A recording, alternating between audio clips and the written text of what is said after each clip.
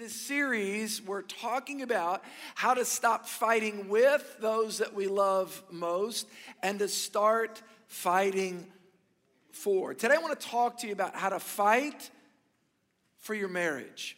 How to fight for your marriage. Speaking of marriage, I heard a funny story about a 4-year-old girl named Susie who just listened to the story of Snow White for the first time. She could hardly wait to come home from school to tell her mom.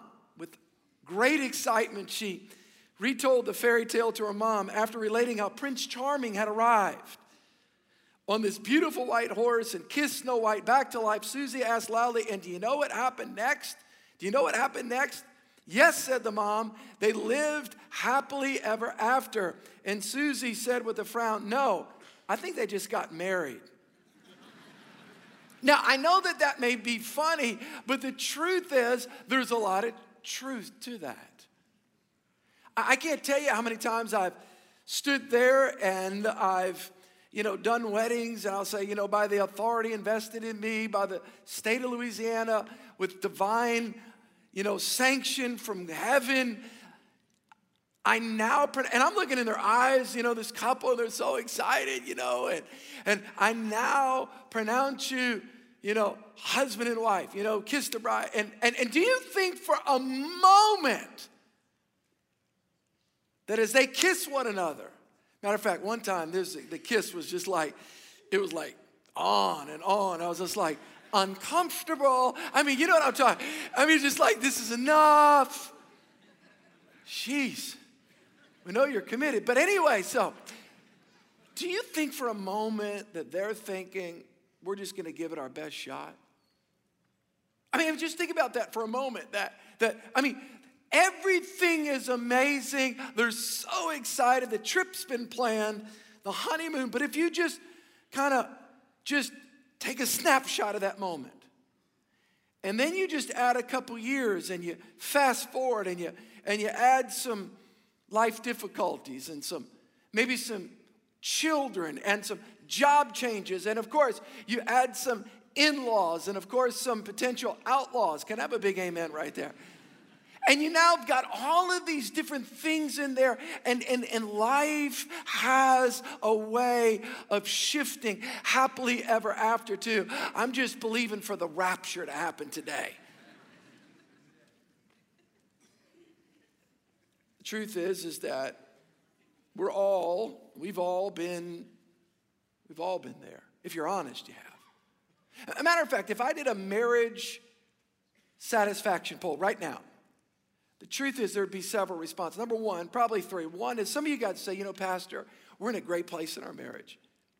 I mean, we're just kind of hitting on all cylinders. Things are happening, and we went through some valleys, but we're just kind of like at a peak moment, and we're in a great season of our marriage. Some of you would say mediocre, very average. It's like we're not checking out. We're in, but it's not really bliss. Some of you would say, matter of fact, I actually had somebody say this one time years ago when I was doing a series on relationships. I'll never forget, they said, we got a flyer in the mail, and we knew that you guys at Church of King were doing something on relationships and marriage. And they literally said this. The husband and wife were there, and the lady said, and we looked at one another, we're giving it one last shot. If God doesn't do something in our marriage, we're calling it quits. Maybe that's where you are. And we're honored that you're here, by the way.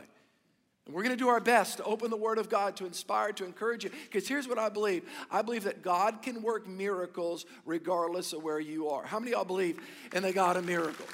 We believe that. Today I want to talk to you about how to fight for your marriage. The truth is that happily ever after may be a fairy tale to some of you, and part of that is because there's what I would call fairy tale busters. A fairy tale buster is when things come in and it shifts what our expectation was, and these things are part of life. Let me give you 4 of them. Number 1, what could be some things that, quote, busted the happily ever after concept that we experienced, that we said, that we were thrilled about? Number 1, difficult adjustments. You get married, and you figured out real quick, your wife or your husband didn't come from just like another family. They came from another planet. Be careful how you say amen. You know, I mean, it was just like, where did you come from? Just like the perspective's different, how they see life is different. And you do know that when you're dating, you do know that that's not their total self. You do realize that, right? I mean, they've got their best foot forward. You get married, it's like, whoa, what happened? So it's an adjustment. Maybe it's an adjustment based upon how you view money. You're a spender, you're a saver. Maybe it's based upon how your family were huggers and they're really like close, and you go to those parties and the Christmas things and your aunt tries to kiss, you know. Matter of fact, there's an aunt that tries to kiss you on the lips and it feels weird. Why does your aunt try to kiss me on the lips? I don't like it. And you're like, all of these adjustments, it can be small adjustments, it can be big adjustments, but it's called adjustments. Matter of fact, some of you have even gone through and are experiencing, and you're in a blended family situation. And by the way, let me just say this. Divorce is not the unpardonable sin. How many are grateful that God can restore, heal, and give us another chance? How many are grateful for that? I recognize as I speak every time, this time of the year we do something in a relationship, I realize that if somebody's been through divorce, there's a lot of just, oh gosh, hey listen, we believe God can restore, God sets you back up on a place of grace, and you become a trophy of God's grace, and God, if that's in your heart, God will give you another chance. But the point is that in these moments when somebody gets married again, it's often you bring in and you have a blended family, children. It's not easy. Matter of fact, I was talking to a couple just recently, and it's, man, we love one another, but we got my daughter's not fully accepting him, and my son's not fully accepting her, and their mom, and it's tough.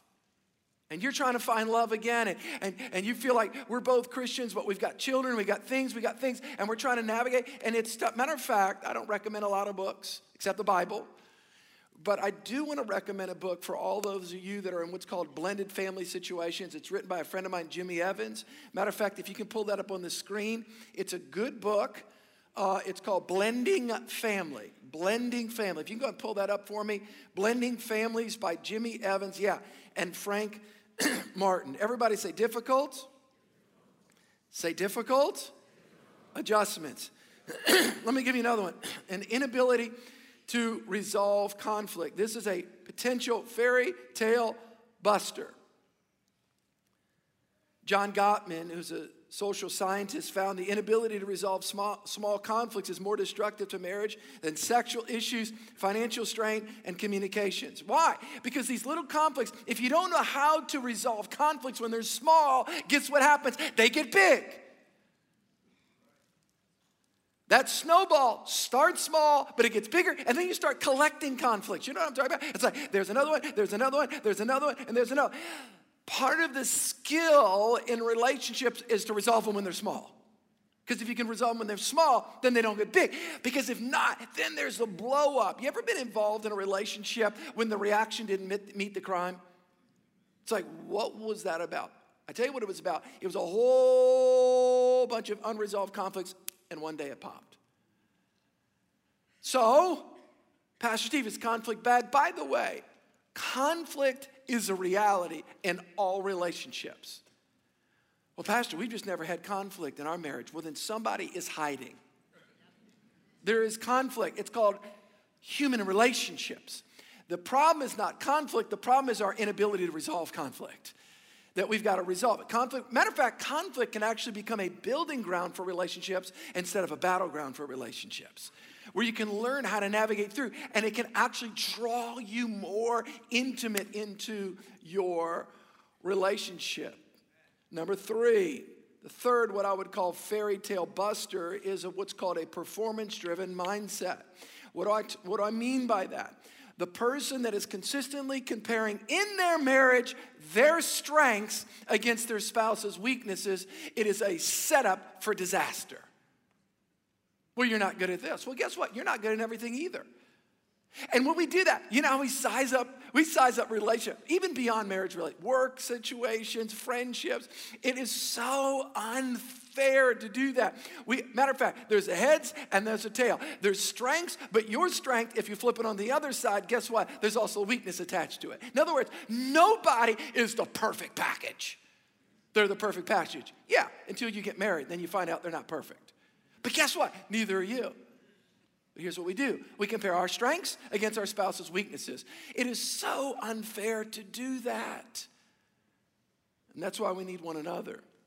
Because they're strong or you're weak and vice versa. If you consistently do that, you will find yourself highly critical and derogatory of your spouse. Number 4. The fourth, what I would call fairy tale buster, is what's called extramarital affairs. Stay with me. Number 1 is an emotional affair. Pastor, what's an emotional affair? An emotional affair is when you look to a person outside of your spouse to meet emotional needs that God intended to be met by your spouse. And let me just give everybody just a little heads up here. Whenever you're sharing with the opposite sex intimate details about your marriage relationship, intimate details, can I tell you something? Do you know you and I are actually designed as human beings to want to get intimate with people that we share our deepest hearts with? Now, I know there's professional counselor situations, there's code of ethics there, but I'm going to tell you something. Be careful sharing your innermost thoughts with somebody that's not your spouse, because you're going to bond with them inappropriately. Here's another one, a love affair. What is that? When you illegitimately look outside of your marriage to have sexual needs met outside of that marriage relationship. And we all know what happens there. We hear the stories. Here's another one, a career affair. What is a career affair, Pastor? It's when you're looking outside of your marriage to get emotional needs met through constant accomplishment and deals and the adrenaline of your job. By the way, that's one that I have to watch because I like working. I enjoy it. And there's nothing wrong with enjoying it, but we got to make sure that our center emotionally doesn't move outside the home. And we got to be careful that we're not finding more fulfillment there than in our relationship with our spouse. Just think about that one today. Here's another one, a materialism affair. What is that? When you look for clothes, cars, toys, or any physical thing to take the place of your spouse. Let me give you this last one. It's what's called an activity affair. You know what an activity affair is? And by the way, the culture is so guilty of this right now. If you just keep moving and grooving and keep producing and keep moving, and activity, I go from this. The problem is, be careful that you're not hiding in activities to keep you away from emotionally connecting at home. Apart from God, who should be number one in our lives, the second most important person in our lives should be our spouse. By the way, even before our children. It is not natural, and this is so important I'm about to say. You actually have to choose to put your spouse number one. It's natural for you to love your children. It's not as always natural to love your spouse. That's why you have to make it a choice. You have to make a choice. You look at your child, they look just like you. They look just like, but that's why you put, everybody say God first, spouse second. By the way, the greatest way to produce security in your children is for you to esteem your spouse. Wow. Now, as we're moving through these fairy tale busters, maybe you found yourself in a marriage disaster. If so, I want to go back very briefly today. It's going to take me 20 minutes, and I'm going to lay out for you what the Bible says for God's intention. Because here's the point. If we're building according to the blueprint, it doesn't mean that we don't go through some trials and tribulations, but we have a foundation to be able to withstand the winds. Genesis chapter 2, God's intention for marriage. Genesis 2:18, here it is. And the Lord God said, "It is not good that man should be alone. I will make him a helper comparable to him. Out of the ground, the Lord God formed every beast of the field and every bird of the air and brought them to Adam to see what he would call them. And whatever Adam called them, each living creature, that was its name. So Adam gave names to all the cattle, to the birds of the air, and to every beast of the field. But for Adam, there was not found a helper comparable to him. And the Lord God caused a deep sleep to fall on Adam. And he slept. And he took one of his ribs and closed it up, the flesh in its place. Then the rib, which the Lord God had taken from man, he made into woman. And he brought her to the man. And Adam said, "This is now bone of my bones and flesh of my flesh. She shall be called woman, because she was taken out of man. Therefore, a man shall leave his father and mother, and he shall be joined to his wife, and they shall become one flesh. Everyone say one flesh. That's a very important point, one flesh. And they were both naked, and the man and his wife were not ashamed. In God's created order, the man and woman were designed for complete unity. Matter of fact, the Hebrew word for man is ish, and for woman is isha. Very interesting. Marriage from God's design from the very beginning of time was always designed as a marriage between one man and one woman. That's God's picture. And they were to be partners in life. God had placed them together. God looked at Adam and he said this, it is not good for a man to be alone. So he brought him a partner. Everyone say partner. A partner, watch this, in three things. In life, in love, and in light. Partnership.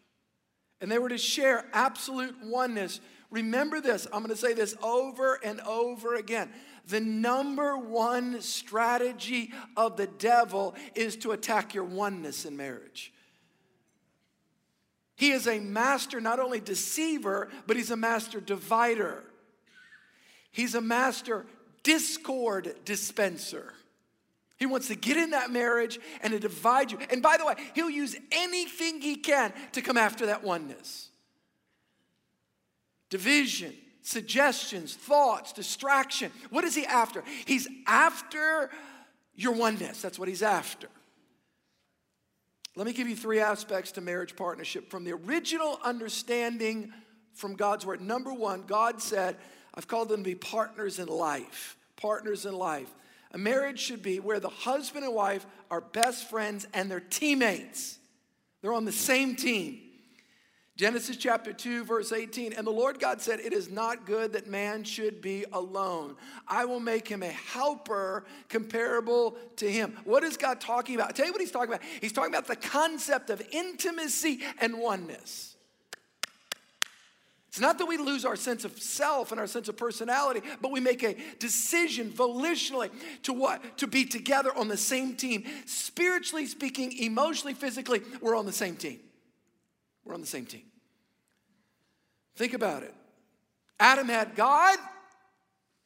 Adam had all the animals. He had the beauty of creation, and God said, you need somebody on your team. Wow. Marriage is not a solo sport. It's a team sport. You know, there's solo sports and there's team sports. It's a team sport. And I mean, you know, we got to get along with our teammate. Interesting. God says, I'm going to make a helper. Everybody say helper. In the Hebrew, helpmate. What does it mean? A helper means to support, gird, surround. By the way, the word helper describes man's. Here it is, guys. You needing a helper actually describes your inadequacy, not your wife's inferiority. Can I have a big amen, ladies? Right there. In other words, guys, you need help. And by the way, she needs help. We're on the same team together. It's a complementary relationship. God has made Jennifer strong where I'm weak.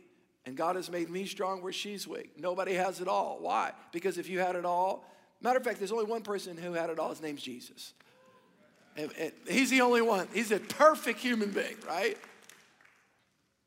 So God puts strengths in you that he didn't put in your spouse. And God places you together, and it's amazing. And by the way, that's human relationships. That's why God has called us to walk interdependently.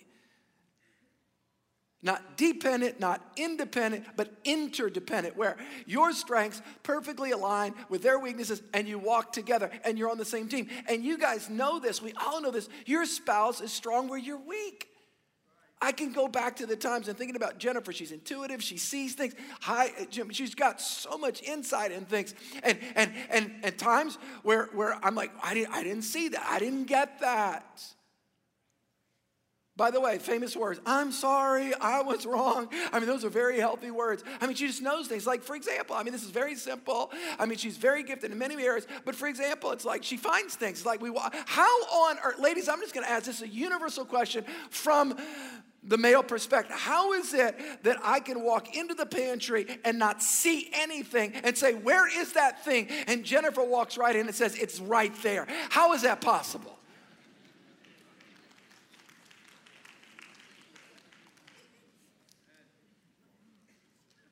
Obviously, I'm being funny, but the reality is that she's strong where I'm weak. And by the way, I'm strong where she's weak. Yeah. Everybody say, same team. Now, you're going to get this. You're going to get this. I'm going to say it over and over. You're on the same team. If we can see that, you're on the same team. And I'm going to tell you, the devil will use children. The devil will use sickness. The devil will use missed expectations. The devil will miss job changes. The devil will miss some expectation didn't happen at work, an in-law. And I'm telling you, it's always the same thing. He's after your oneness. He wants to divide the team. Because if he can divide the team, he can mess the kids up. If he can divide the team, he'll do everything to try to get in the team.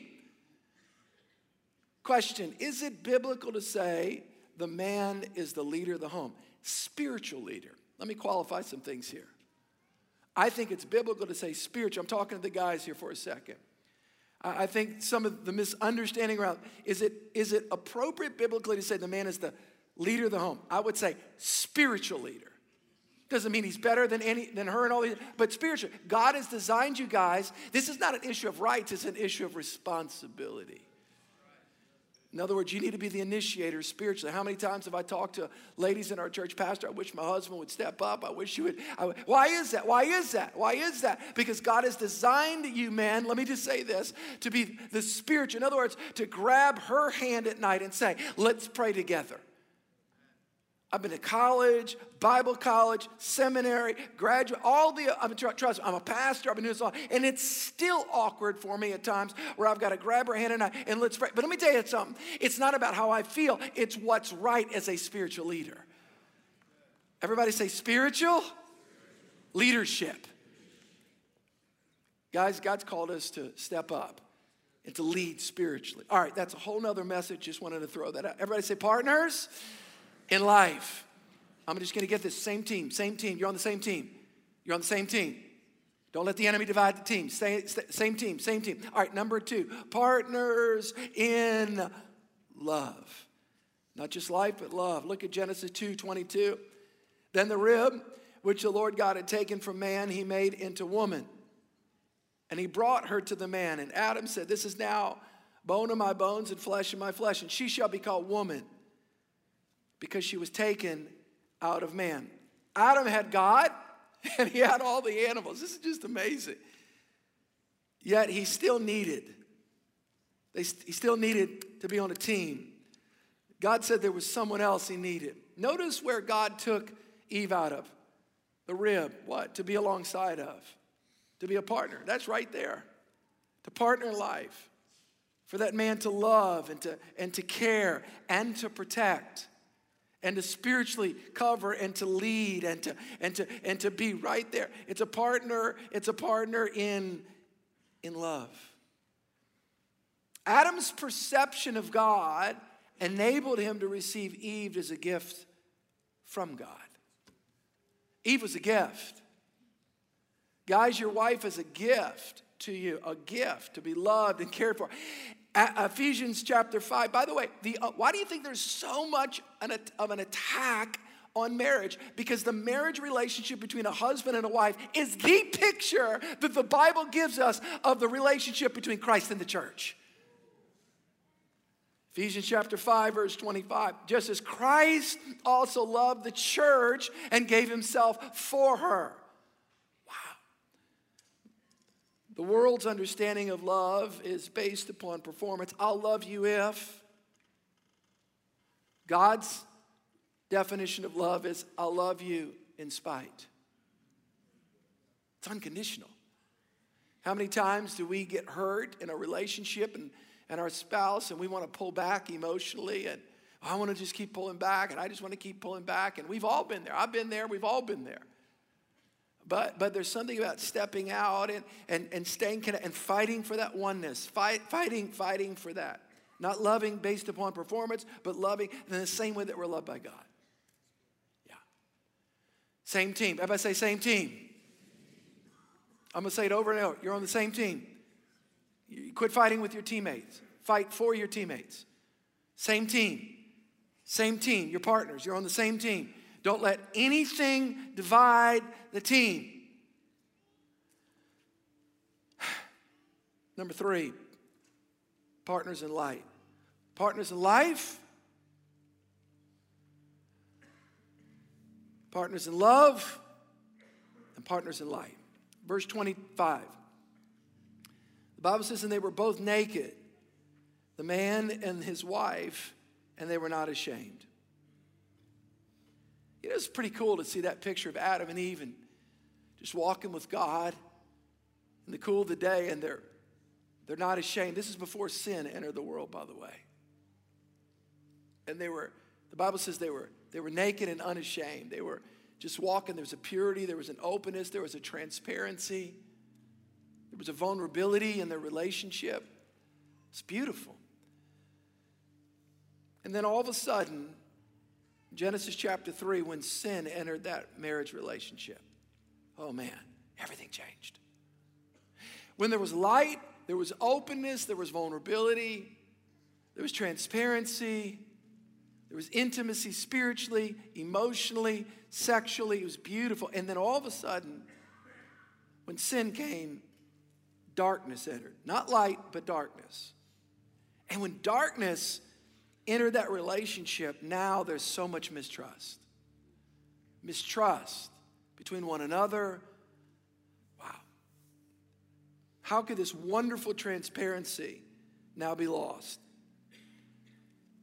Sin.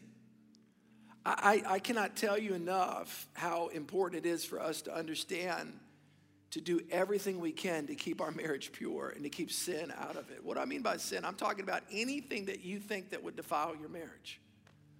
Just keep it out. Just keep it out. Just keep it out. Why? Because it gets in there and it pollutes and it dilutes the power of the team. Let me give you just one, and I want to be very sensitive but very clear in this one, and it's pornography. I read a statistic recently, and it's so alarming. Just the amount of people that are hooked. Neurologically, you have to understand what happens to your brain when you look at pornography. By the way, it's a fantasy world. And people do it to protect themselves emotionally because they think that, well, if I can have this experience, I don't have to make myself vulnerable. You're actually trapped in a prison. And it rewires your brain neurologically.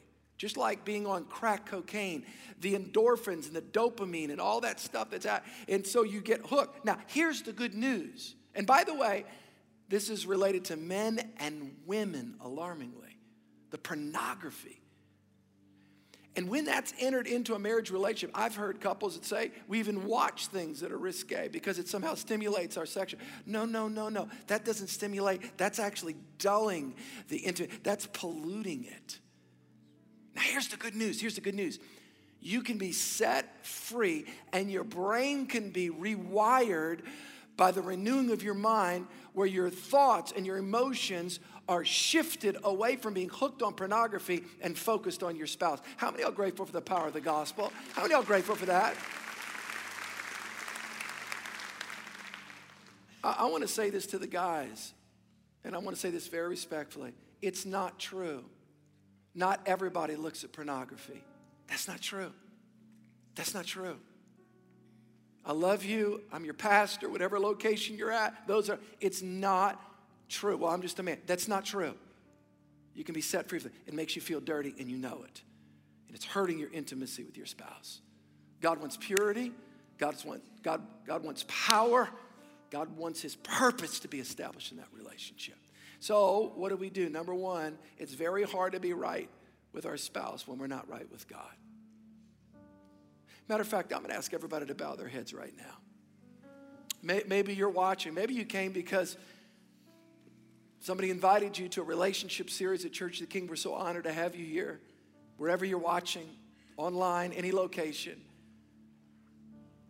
When we're right with God, I'm telling you, it gives us power and the grace of God to be able to walk with people, to own when we've done things wrong, to say I'm sorry, to have the grace to walk this out, to love unconditionally.